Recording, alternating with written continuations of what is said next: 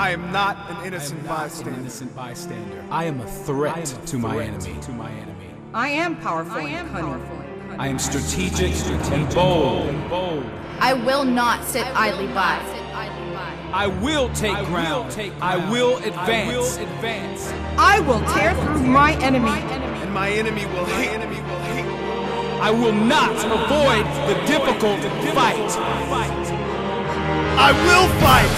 I will be wounded. I will be targeted and I will bleed. I will not tire. My wounds will be healed. I will see tragedy. I will feel pain. But I will be restored. My feet will not stumble. My hands will hold fast.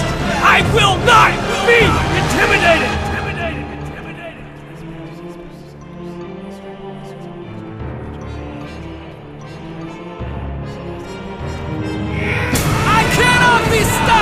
I cannot be stopped! I will stand by my brothers in arms! I will stand by my brothers in arms! I will fight until my last breath! I will fight until my last breath! I will push the limits! I will push the limits! I scale the mountains! I scale the mountains! My enemy will cower! My enemy will cower! For I serve a great king!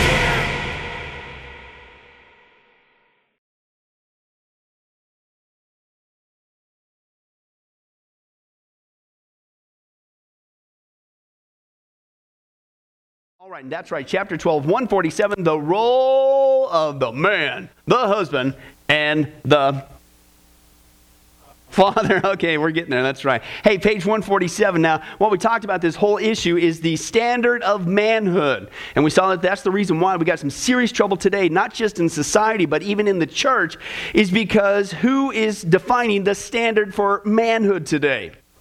By and large, it is the world, or it could be feminism, or it could be everything's all messed up. And aren't you glad that that does not infect the church one iota?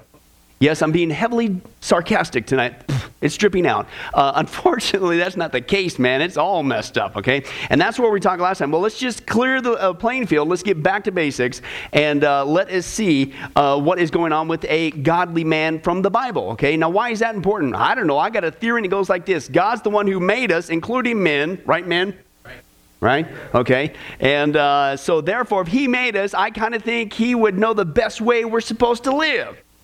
I know that's a really complicated theory, but it works for me, okay? As well as women. We'll get to that in the next chapter, Lord willing, and children as well. He's the one that made us. And we saw it's very clear in the scripture, okay, that as a godly man, manhood, you want to be a real man? Be God's man, okay? And people, in fact, you think about people when they act worldly and they're tough and violent or whatever, how society portrays it. Oh, yeah, and kill each other. Oh, yeah, that's the guy, you know, and all this stuff.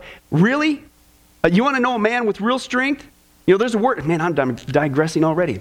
There's a word in the Bible, it's called meekness, right? And meekness in the scripture, Jesus, of course, demonstrated what that really means, okay? Blessed are the meek, okay? They'll inherit the earth. But meekness, okay, people look at that, the world, they equate that with weakness. Okay, that's not what it is. Meekness is actually subdued strength. Okay? And hey, it takes no effort whatsoever to be just like the man of the world, you know, violent or curseful or lustful or what. Woo-hoo! What big deal is that? You want to be a man? Subdue that. Show your strength and follow Jesus Christ. That's a whole lot more takes strength in that. And of course, Jesus demonstrated that meekness on the cross. When he was being murdered on the cross, the Bible says he could have called down 10,000 upon 10. He could have nuked the planet. And he subdued that for the greater good. Anybody glad about that? Yeah, amen. Okay, that's meekness. But as a godly man, we're not to be like this world. Whoop-de-doo-dah. You want to demonstrate your strength as a man? We saw there, page 148, you need to be above reproach, okay? You need to be a husband of one wife, literally a one-woman man. You need to love the one you're with, okay, is what it means. You need to be temperate, meaning sober-minded. You need to be prudent. In other words, demonstrate self-control. You're not out of control. You need to be respectable, which means honorable, hospitable, okay, able to teach, okay? Okay, in other words, you're not just, you can teach, you're a warm body and can breathe out words or read a page. It means skilled in teaching, okay, which means you need to be a student of the scripture if you want to be God's man. Not addicted to wine, not pugnacious, which means you're given to violence, which means you're the guy, okay, pugnacious is you're the guy who always wants to win the argument. You're the guy who always has to have your way. If you don't get it, you're going to get violent and you're going to do blah, blah, blah. You're not supposed to be that way. And then, in fact, flip it around, you're supposed to be gentle. Doesn't mean you can't speak up. Doesn't mean you got to sit there and just, well, I can't say nothing. No. But even in your response, it's done in a gentle, uncontentious way. Not a lover of money. Know how to manage your own household. Why? Because here you are, especially in the leadership of the church, that men are supposed to lead in the church. If you can't manage your own house, what in the world are you doing thinking you're going to help out in the house of God? I don't know about you, but some analogies that I rely upon is that in the church as a pastor, okay, let's say there's 200 folks at Sunrise or whatever. It's like taking care of 200 kids. It's a family. Some kids are older, some are teenagers, some are more maybe in college years or whatever, okay, spiritually, okay, some are babies, some are toddlers, whatever, but it's a family, all right? And that's why he's saying, man, if you can't even take care of your own household, how are you going to take care of the family of God? All right, you need to be that man as well. And then, of course, the big one, all right, you need to back it up with your life. And that was the last thing we saw. And that is the issue of holiness. All right? You need to live a holy life. Why? Because God says, be ye holy because I am holy. Right? I've called you to live a life of holiness. Why? Because that's who God is. That's his core attribute. God is not just love. He's not just just. He's not just righteous. God is holy. He is holy. He is holy. And we are to emulate that. We are his children. And so we are to walk around as he is holy. Now, we don't do that in our own strength. We do it by the Spirit of God, the Holy Spirit. And that's a whole other thing we've already dealt with. But let's get down to this issue, the bottom of page 150, where we left off. What is the role of man in society? Okay? Because you can't live in a box. Anybody ever tried to live in a box? Anybody ever get your hands on a big old box growing up? Isn't that cool? You know, we found one growing up in Kansas. Robert, you ready, buddy? We're going to bond. You and me right now, buddy. Kansas, there's nothing to do. Patrick, can I get an amen? Okay, preach it, preacher, right? Okay. There's nothing to do, man. So you always, unfortunately, at least I did, I got in big trouble, right? But you're bored out of your gourd, man. You got nothing to do. And so we'd always go around the creeks and the rivers or whatever, and they're all dirty, whatever, leeches, the whole 9 yards. But that's cheap entertainment, man, ripping leeches off you. And then you try to flush them down the toilet, and they don't stay down. And your sisters freak out. Man, that was awesome. I got in trouble, but it was awesome. But anyway, but you're going around rivers and stuff. You got nothing to do. And I kid you not, it was like Christmas 15 times over. We found not just a box, because the river had this embankment. It went down right into the water. We found a piano box. Oh, it was huge. It was so huge that 3 or 4 of us could get in it all at one time. You know what I'm saying? And, of course, we decided what we're going to do. We got to go down into the river. From that, yeah, you know where it's going. Yeah, whatever. But anyway, you can't live in a box. I don't even recommend living in a box. I learned the hard way, especially with other people in that box. Okay, that hurts. But you have to be in society, right, as a Christian. We don't live in a bubble, okay? In fact, God doesn't want us to live in a bubble, okay? Don't go off and become a Christian and hide out in the hills, okay? We talked about this before historically. This is one of the problems of the early church, and that the church went into what's called the Dark Ages. Okay, after Constantine, then you had the birth of the Roman Catholic Church, and it got into very dark, and it was dark until the Reformation for, gosh, what was that, for 1,000 years? For 1,000 years, Western civilization, the Dark Ages. Well, what happened is there was a movement that went on. It was called the monastic movement, okay, and these spiritual guys, okay, jettisoned themselves from society and went up in these cloisters and these caves and all this stuff. And one benefit from that monastic movement is these were the guys who were making the copies of the Bible, which helps us to get the accurate portions of what we have today. So that's a benefit. But they checked out of society. Well, when the Christians check themselves out of society, what happens to the society? We're the salt and the light, man. Okay? So we're not supposed to check out. We're not to live in a box. Certainly don't go in that piano box. Okay? But what we're called to do is not live monastic. We got to get out there in society. But this is what this whole issue, as men, okay, what kind of example? This is all about, this study tonight is all about your witness in society. And specifically, we're going to look at passages that deal with your workplace. Do you really think it's by chance that you work where you work? I'll even extrapolate a little bit more. Do you really think it's by chance you live where you live? Do you really think it's by chance you married who you married? Do you really think it's by chance your neighbors are who your neighbors are? No. Of all places on the planet, why there, wherever your there is? I'll guarantee you that if the person or people around you, workplace, neighborhood, whatever, are not Christians, and they're still breathing, that comes in handy. What does God want you to do? Witness, right? Now, one of the worst things to do, if it's bad enough to try to get Christians to witness, unfortunately, which is a privilege, by the way, okay, but we need to back it up with our lives. Okay, and we're going to take a look at several passages. What is the role of man in society, specifically in the workplace? And ladies, pay attention, because this works for you if you find yourself in that situation. Okay, we need to be godly. We not just need to share the gospel, but you need to back it up with your life. I'm not saying be perfect, but you need to back it up with your life. Okay, there's nothing worse than having a Christian come to you and witness about Jesus, and 5 minutes later, they're cursing out the boss. People aren't dumb. Okay? You need to be consistent. Let's take a look at that. The Christian man there says he should be leading, okay, here's your blank there, leading the way in society by his godly example. He's called on to be the salt and light of the world, just as the above character qualities indicate. Now, we're going to see 5 different things in this little paragraph here that we're called to emulate in society. Number 1, what you're going to see is we are to be the model. Model what? Model employee or employer, okay? Because sometimes you'll find yourself either in a management, if you will, position, or you do own a business, Christian business, okay? How are we supposed to behave? How are we supposed to demonstrate our manhood in society, in the workplace? Okay, let's take a look at that. The first one is Ephesians chapter 6. Let's turn there. We're going to do a lot of flipping tonight. Ephesians chapter 6. Ephesians. Doo-dee-doo. Anybody ever sing when you flip to the Bible? You ever do that? Obviously, I'm the unique one. Anyway, Ephesians chapter 6 is our first passage. How are we supposed to act there? What does it mean to be a model employer? Chapter 6, verses 5 through 9. Let's take a look at there. And if you get there, say moo. Moo, that's a good one. Slaves and masters. Huh? Isn't that awesome? Sometimes you do feel like a slave at work, don't you? You know what I'm saying? That'll preach. Okay.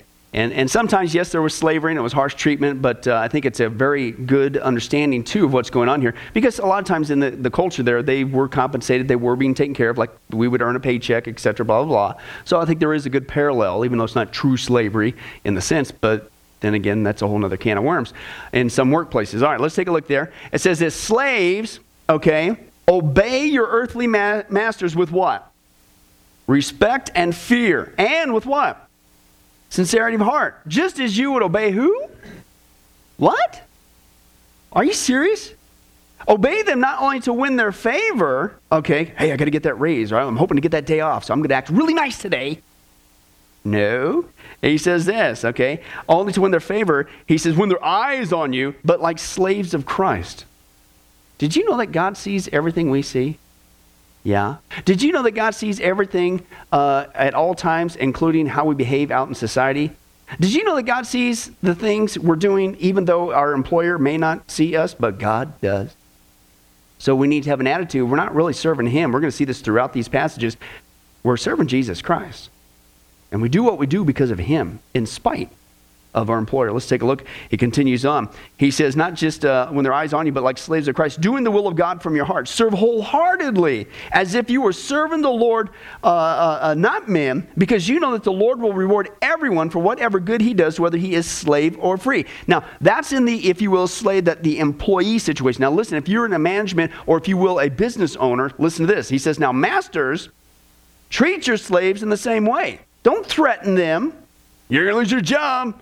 I'll fire you. I'm going to give you your vacation when you want. Right? He says, don't do that. He says, don't threaten them, since you know that he who is both their master, capital M, and yours is in heaven. And you're going to see this phrase, there is no favoritism with him. Right? God is level playing ground. You get out of line as a Christian employee, you're going to get a spanking from God. You get out of line as a Christian employer, you're going to get a spanking from God.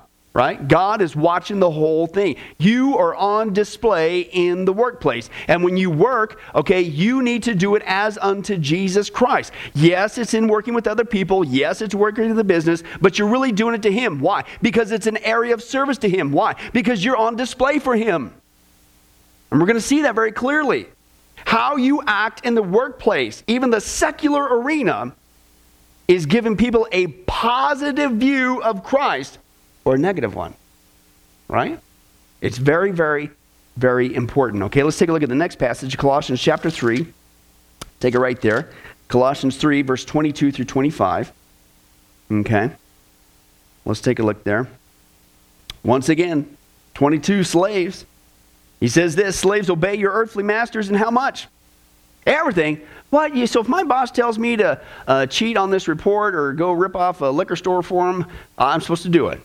No, obviously that's with common sense. You need to understand that anything, even in Romans 13, when it says to obey your earthly authorities, that doesn't mean that if our government asks us to do something that is ungodly, that we do it. Okay, that's the rub there. But he says, obey them, okay, he says there and everything, and do it not only, notice the phrase there, not only when they're what's on you. Right. So whether your boss is there or whether he's not there, what are you supposed to do? Still do it. Why? Because who's watching you the whole time, Christian? We know this. The world doesn't, but we do. God. Your boss might not see you, but God sees you. Okay? Is what he's saying, okay? He says, not just to win their favor. Again, you're only a good employee when you want something, and then after you get what you want, or you come back from vacation, you already got what you want, then you go back to goofing off. No. Consistency is what he's talking about. But with sincerity of heart and reverence for the Lord. Whatever you do, work at it with all your heart as working for the Lord, not for men, since you know that you're going to receive an inheritance for the reward, the Lord as a reward. It is the Lord Christ you are serving. Okay? Anyone who does wrong will be paid for the wrong. And here it is. There is no favoritism. Right? And listen, masters, again, provide your slaves with what is right and fair because you know that you also have a master in heaven. Are you starting to see a consistent pattern here? Okay? Whatever you do, you need to do for the Lord Jesus Christ. Let's take a look at another one. 1 Timothy chapter 6. Keep hanging right there. 1 Timothy chapter 6, verses 1 through 2. All right. 1 Timothy chapter 6. Let's take a look here. It says, all who are under the yoke of slavery should consider their masters worthy of full respect. Whoa. Why? Listen, so that God's name and our teaching may not be what? I had this so drilled in my head when I was in Bible college. Of course, I was going to school at night, working full time. I was part of the night group, okay? And almost all of us there, we had to work to pay for everything, so we're working full time. And I had an instructor always drill this in our head. He says, listen, I don't care what you do as a Christian. I don't care what your employment is. Okay, I don't care if you're flipping burgers. Here's the point. You better be the best burger flipper there ever was for Jesus Christ. I don't care what your job is. Okay, you need to excel at it. You need to be the best at it. Why? Because listen, you don't want to be the rotten employee. You don't want to give into the slander, the gossip, the baloney, the complaining, the whining that all the other employees are doing about the workplace. You are the model employee. Nobody can outflip you, man, at McDonald's. Okay? You are that model employee. Why? Because you know that, listen, it's more than just a paycheck. It's a witness that's on the line. The people know you're a Christian. And if you act just like the world, what's the logical conclusion? Well, hey, Jesus ain't working for you. Guess I don't need it either. You act and speak and behave just like me. Right? But when you continue to do it as unto the Lord Jesus Christ and you excel in whatever you do, I mean, Now, listen, I've been there, done this before. Sometimes your fellow employees will start to despise you for that. But your employer sure appreciates it. And then usually that's when they entrust you with more responsibility, which usually stirs up more trouble with the employees. But listen, you do it as unto the Lord. Why? Because I don't want my behavior in the secular arena. I could be working any place in the universe, but why here, God? Because these people don't know you, and the last thing I want to do, as thank you for this job, thank you for the ability to provide for the family, I appreciate that, but that's just a means to an end. The primary purpose there is a mission field, and I don't want my behavior to slander your name or the teachings of Jesus Christ. Okay, that's what he's talking about there. We have to excel. We have to have that attitude, okay? And he says this, those who have believing masters, listen, are not to show less respect for them. They got a Christian employer. You're a Christian, you work for a Christian employer, right? You don't show less respect for them because they're brothers. Don't take advantage of that. Instead, they're to serve them even better, because those who benefit from your service are believers and dear to them. These are the things you are to teach and urge on them. Hey guys, I can't tell you how many testimonies, it breaks my heart, of people who are Christian businessmen, Christian employers. And they tell me this. I can't believe this. They tell me the one group of people, one guy even got to the point, I give up. I will never, this is a Christian, I will never hire another Christian in my business again. Because they find out they got a Christian employer and they really goof off. And what's Paul say? What are you, nuts? I mean, we're supposed to do what's right anyway, but this is your brother in Christ. Serve him even more. Because that's what we're supposed to do as Christians. Love one another, right?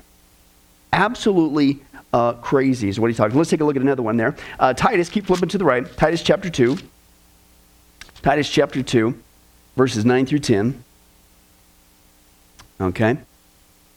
He says this. He says there, verse 9, he says, teach slaves to be subject to their masters and, here it is, everything, to try to please them.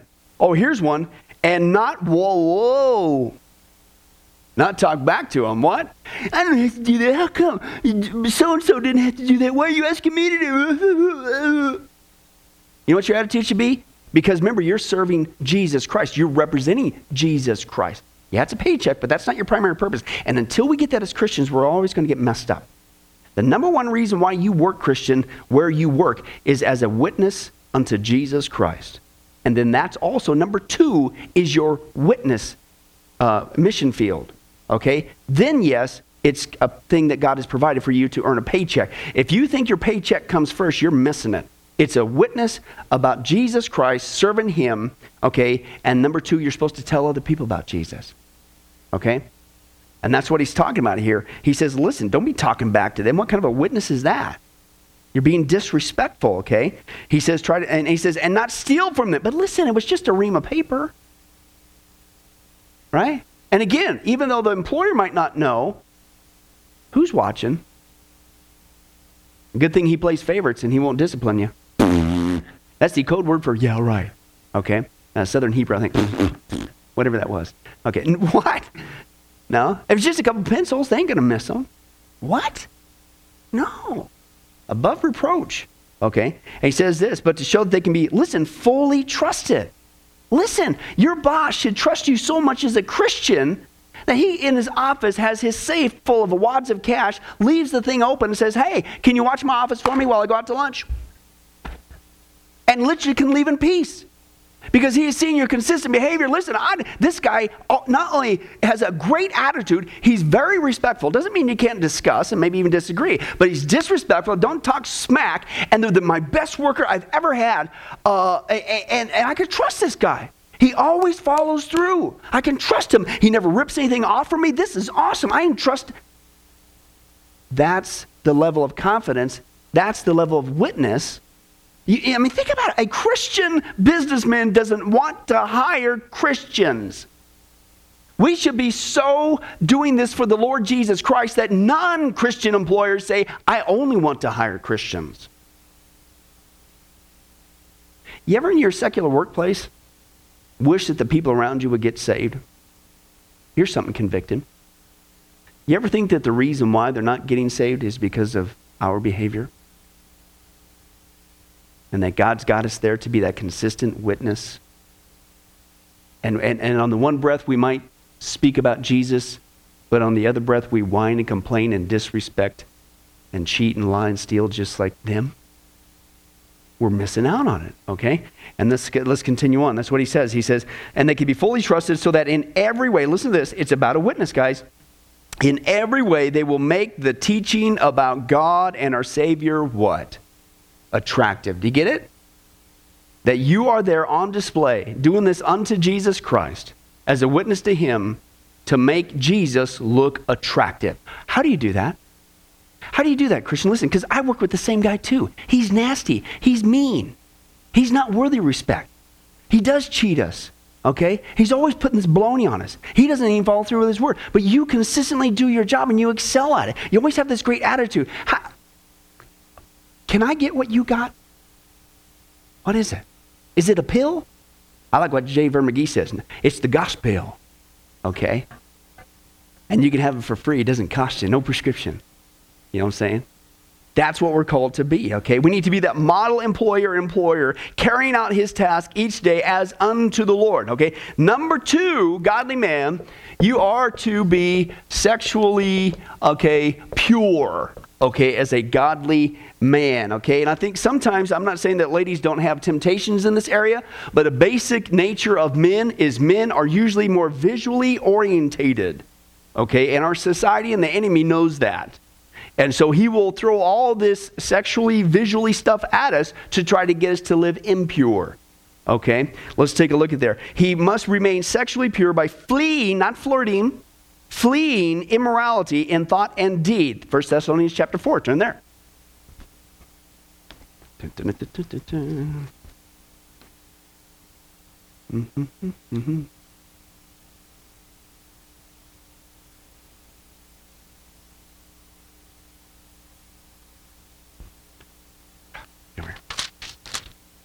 There you go, Sparky. It's always tucked in there. 1 Thessalonians, let's take a look there. Chapter 4, verses 1 through 8. Let's say, living to please God. Wow, isn't that a neat concept? Do you think maybe we should try that once in a while? You know what I'm saying? What does the world say that when we get out of bed every single day, what is the mandate for that day, according to the world? Me. Living to please me. And of course, you have to sing like that. You may sing like that when you get up. Praise God. That's right. Now you know why we have a 2-story house in my house. No, I'm just kidding. But anyway, but only on Thursdays. No. But living to please me, right? Me, myself, and I, the unholy trinity. It's all about me. Self-love, self-esteem, self-respect, self. The customer's always right. It's you, right? Christian, Jesus said, first of all, esteem others better than yourself. And if you want to be his disciple, the first thing he says, you need to deny yourself. Self is down there. And your number one mission, you want to stay out of trouble? You want to start to at least get on the right path before you even get out of the house? Wake up and say, God, please, by the power of your Spirit, cause this life today to please you in everything. I can't do it, but I know your Spirit can cause it because it's not about me anymore. I need to decrease. You need to increase. It's about you, Jesus. I'm your vessel. Praise God for the privilege of even being your vessel and that I'm not going to hell. Would you please use me? With this life today, would you please cause it to be pleasing to you? That's what we should say every single day. And at least we get started out right. Instead of it's all about me. What am I going to do? I want to do this. I'm going to do this. I can't wait this. And this. Man, you're already started off wrong. You're in a heap of trouble. Okay, let's take a look. Living to please God. Okay, finally, brothers, we instructed you how to live in order to please God. Oh, Pastor Billy, if I only knew how to live a life that would put a smile on God's face, how to please him. Oh, if I only pay attention, it's right here. Okay. As in fact, you are living. Now we ask you and urge you in the Lord Jesus to do this more and more. Okay? For you know what instructions we gave you by the authority of the Lord Jesus. It is God's will. Oh, Pastor Billy, I've been praying for a long time, and it's just so mysterious. It seems so elusive. If only I knew God's will for this life. Oh, read the Bible. Here's one thing, and it'll keep you busy all day. Okay? It is God's will that you should be sanctified, meaning set apart for Him, because it's about Him now, right? That you should avoid sexual immorality, that each of you should learn to control his own body in a way that is holy and honorable, not in passionate lust like the heathen, not like the world who don't know God. And that in this matter, no one should wrong his brother or take advantage of him. Don't bring that in the church. Don't treat the Christian community, the church, like a meat market. I've had to discipline guys, man. One was on the East Coast, and it's like, dude, this guy he came to church, and he was just, whoo. I just finally, when I caught on to what was going on, come here. Bye. And he was using the young women of the church, seducing them. Anyway, but don't bring this in the church, he says, okay? Don't take advantage of them. The Lord's going to punish for all such sins, as we've already told you and warned you. For God did not call us to be impure, but to live a holy life. Therefore, he who rejects this instruction does not reject man, but God, who gives you the Holy Spirit. Oh, you're just being legalistic.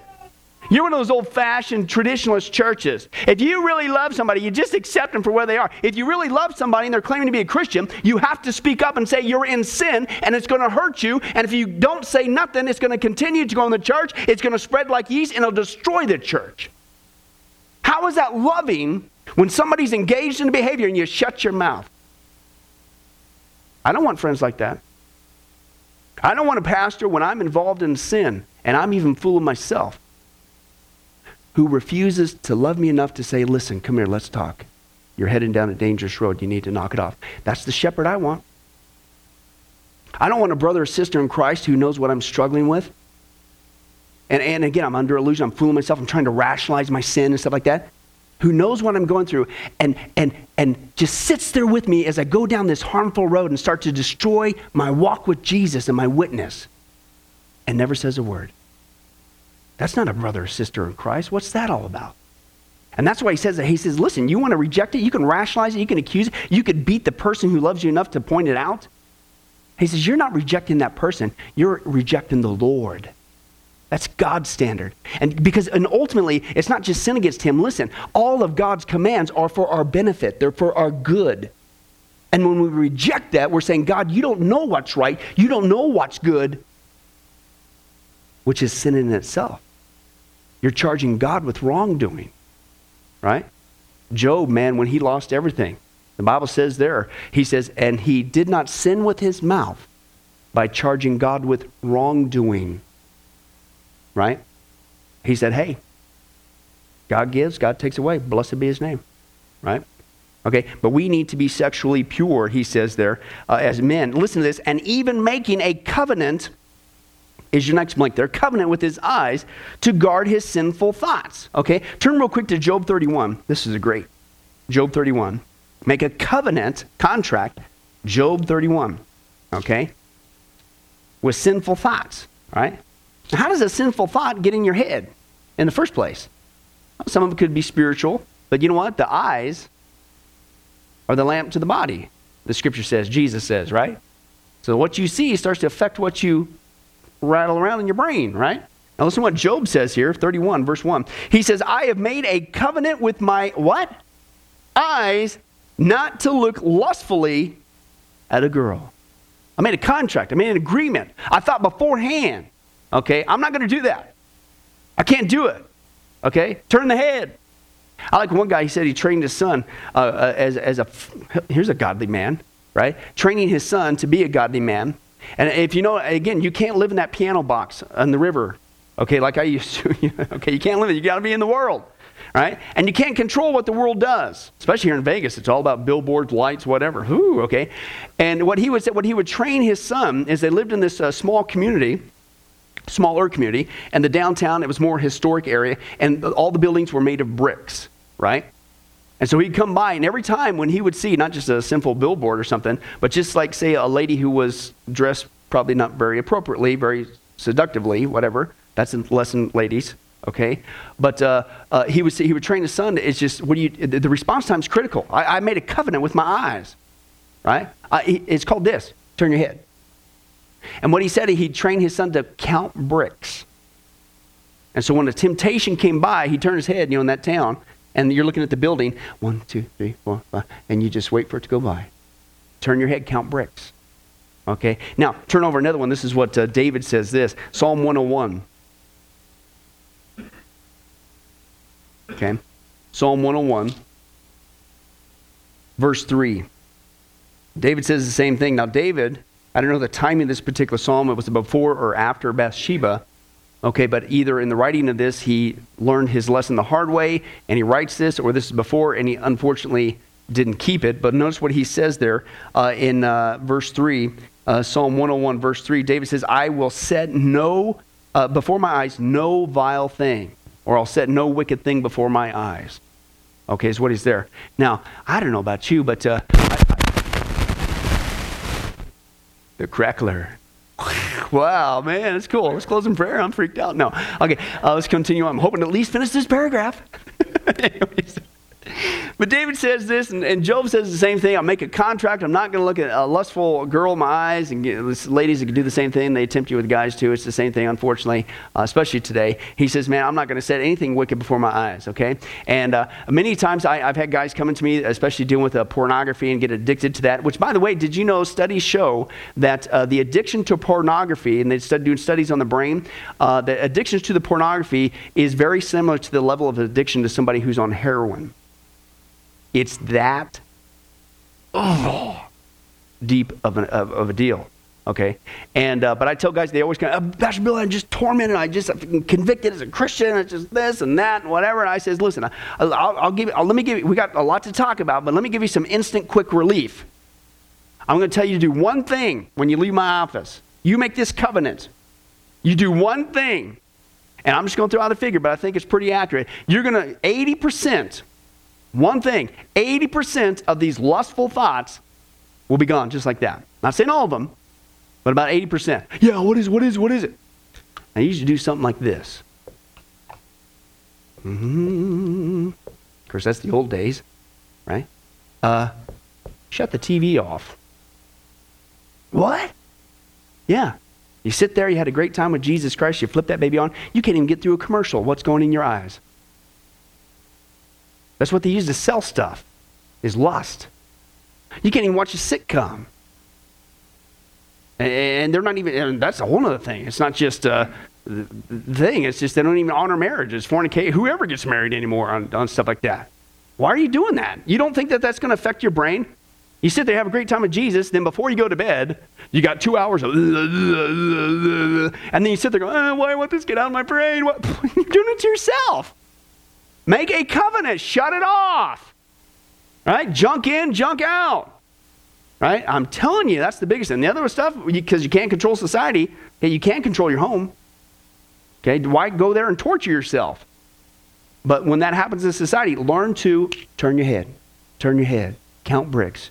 Count bricks. Okay? And I'm telling you, it goes down just like that. You know what? Unfortunately, what do people do? Yeah, but it's just one shot. Whatever. Lead a horse to water, but you can't make them drink. You know, come to me when you really want, when you're broken. Maybe you'll be ready now. I'm sorry. You know the way out. Make a covenant, make a contract. I like this, couple quotes on TV. Groucho Marx, he says, I find TV very educational. Every time somebody turns it on, I go in another room and read a book. Right? And then one guy said this, how much TV would we watch if you had to chop wood to keep it going? Right? It's just like mind candy. It's so easy, isn't it? Most of the junk that's on there, it's so awesome. It encourages us in our walk with Jesus. It gets us to think about God and serve. Why is there so much sin? I think it's because we're not making a covenant with our eyes. Okay? Let's continue on. So he needs to do that. Number 3, he needs to be in subjection. Okay?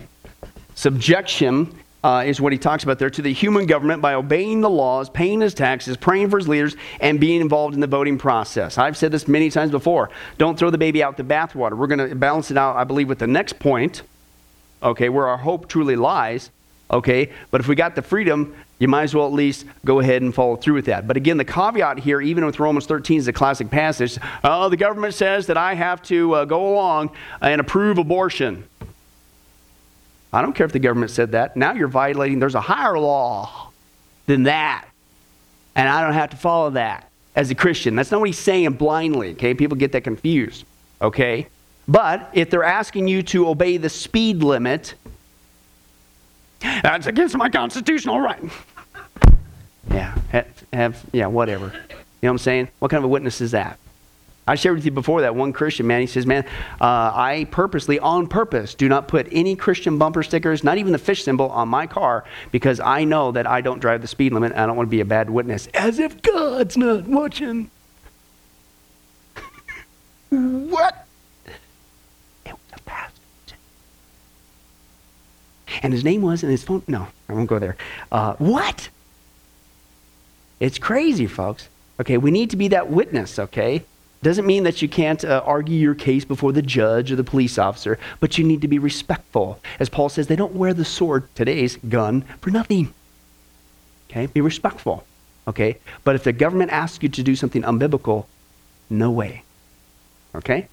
Is the balancing point. So you need to be in subjection to that, okay? Number 4, the Christian man should be actively sharing, okay, sharing the latest sports statistics. Oh, I'm sorry. No, that's not what it is. Not that that's bad in itself, but, and go ahead and share all you want with that, but I hope you spend at least that much amount of time sharing the gospel. Okay, the gospel. The Christian man should be actively sharing his faith in word and in deed. Again, you're not just saying it. What are you backing it up with? Your life.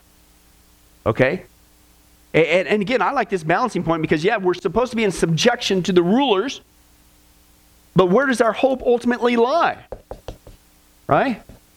It's Jesus Christ. I was having a conversation with a guy just today. Hey, Pastor Billy, you know, the times are getting bad. And, you know, what are we going to do if people, if they, as Christians, they invade our homes? I said, yeah, that could happen. Might come a whole lot sooner than what we want to even believe, especially with the hate crimes and stuff that's going on right now, right? We've dealt with that in the Final Countdown study.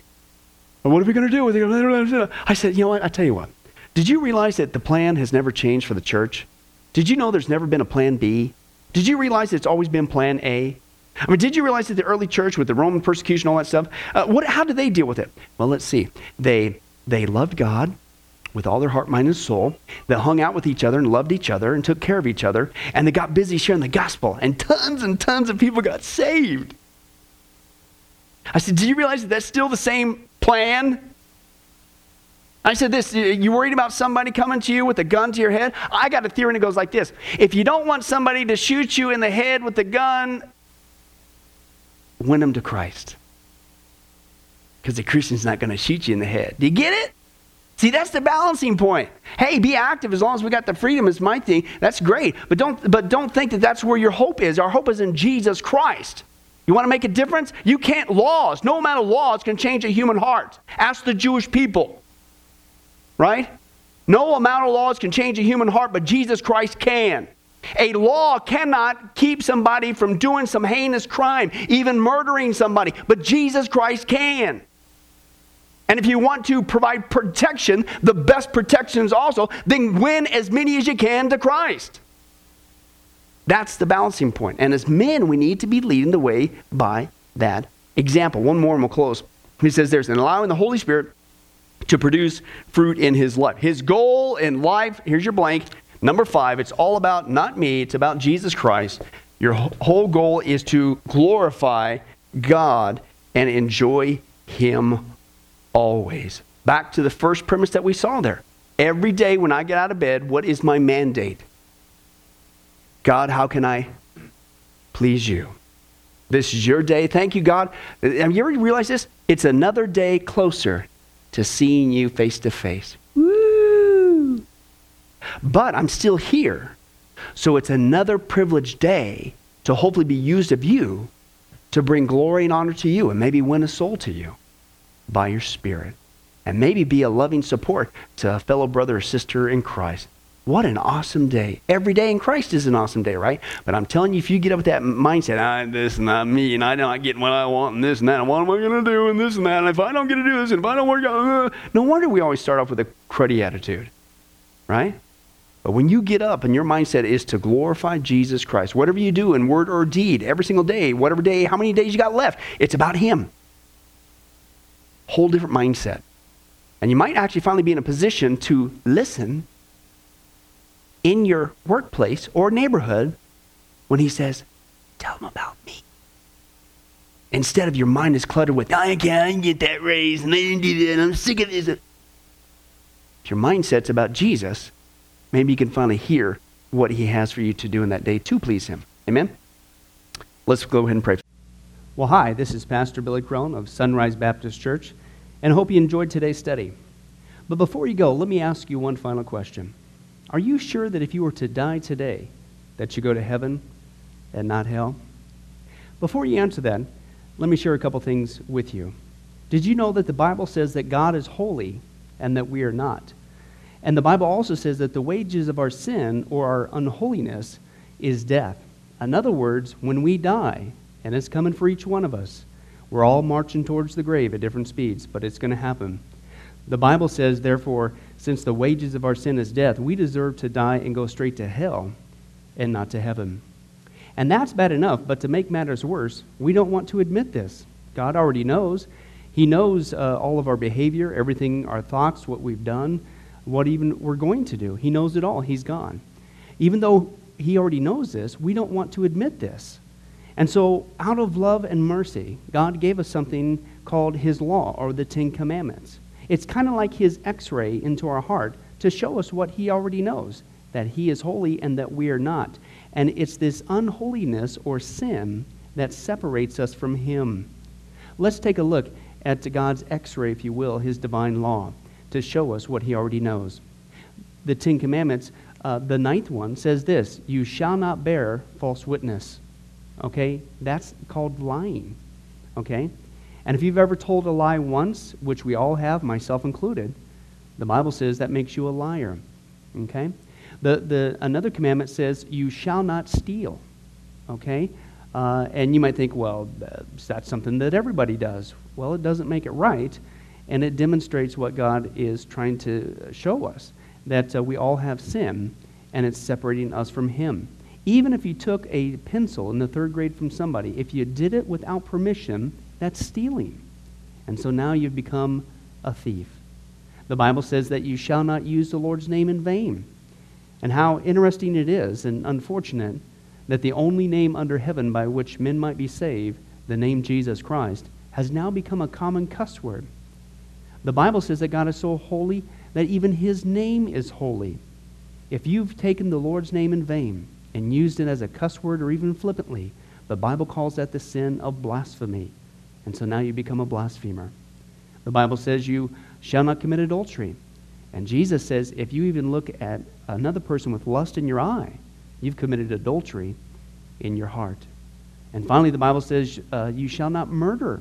And you might think, well, hey, I haven't done that one. Really? Well, again, the Bible says that the sin of hatred is the same as the sin of murder. The only difference is you pulled the trigger, if you will, in your heart. You wish they were dead. And in God's eyes, it's the same thing in principle. Folks, that's only just a couple of the 10 Commandments. We didn't even go through all of them. But I think you're starting to get the picture.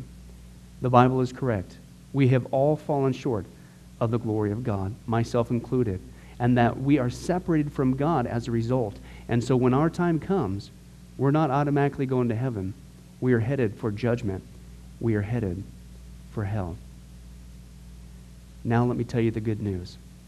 The good news is that God so loved the world that he gave his one and only begotten Son, Jesus Christ, to save us. Jesus Christ died on the cross. It was the death penalty of its day. He paid in full the price for our sins to be forgiven. Let me give you an analogy. For instance, even today, we could see that a person could commit a crime. They cannot reverse it. The sentence has been passed. The judge has slammed his gavel, and they are ushered off into their jail cell. And in this particular crime, they are going to receive the death penalty. And so they're behind bars just waiting for the time, waiting for the call for them to go and receive the death penalty. But believe it or not, as we know, there is a way that a person can get off a death row. And that is if the one in authority, the governor, would grant them a pardon. Now, they didn't earn it. They certainly don't deserve it. And there's nothing they could do to earn it because nothing can reverse their crime. Okay? Yet the one in authority has that ability to grant them a pardon. Well, can I tell you something? That's what God has done through Jesus Christ. The cross was the death penalty of the day. God sent his one and only Son to die on the cross, to take the death penalty in our place, and that if we would just receive his pardon for all of our sins, God is willing to allow us to get off a death row. He's willing to forgive us completely of all of our sins. That's the good news that I want to share with you. God loves you. The Bible says that God is not willing that anyone should perish, but everyone come to repentance. Won't you, if that's you, call upon the name of Jesus Christ right now? Won't you ask him to forgive you your sins? The Bible says that if you confess with your mouth Jesus is Lord and believe in your heart that God raised him from the dead, you will be saved. Won't you do that now, wherever you are? Please, take God up on his amazing, loving offer. I'll let you down. Man will let you down. People will let you down. But God never will. He wants to adopt you into his forever family. He loves you. He's willing to forgive you of anything and everything you've ever done, past, present, and future. It's amazing. Please, call upon Jesus now. Well, this has been Pastor Billy Crone of Sunrise Baptist Church. If there's anything that we can do for you, please don't hesitate to ask. Our number and information will come up here on the screen here shortly. And remember, I hope to see you in heaven. God bless. Thank you for watching this presentation from Sunrise Baptist Church. If you would like to send us a letter or any other kind of postage, you can reach us at 1780 Betty Lane, Las Vegas, Nevada, 89156. For more information, you can give us a call at 702-452-8599 or email us at bcrone@getalifemedia.com, or you can visit our website at www.getalifemedia.com.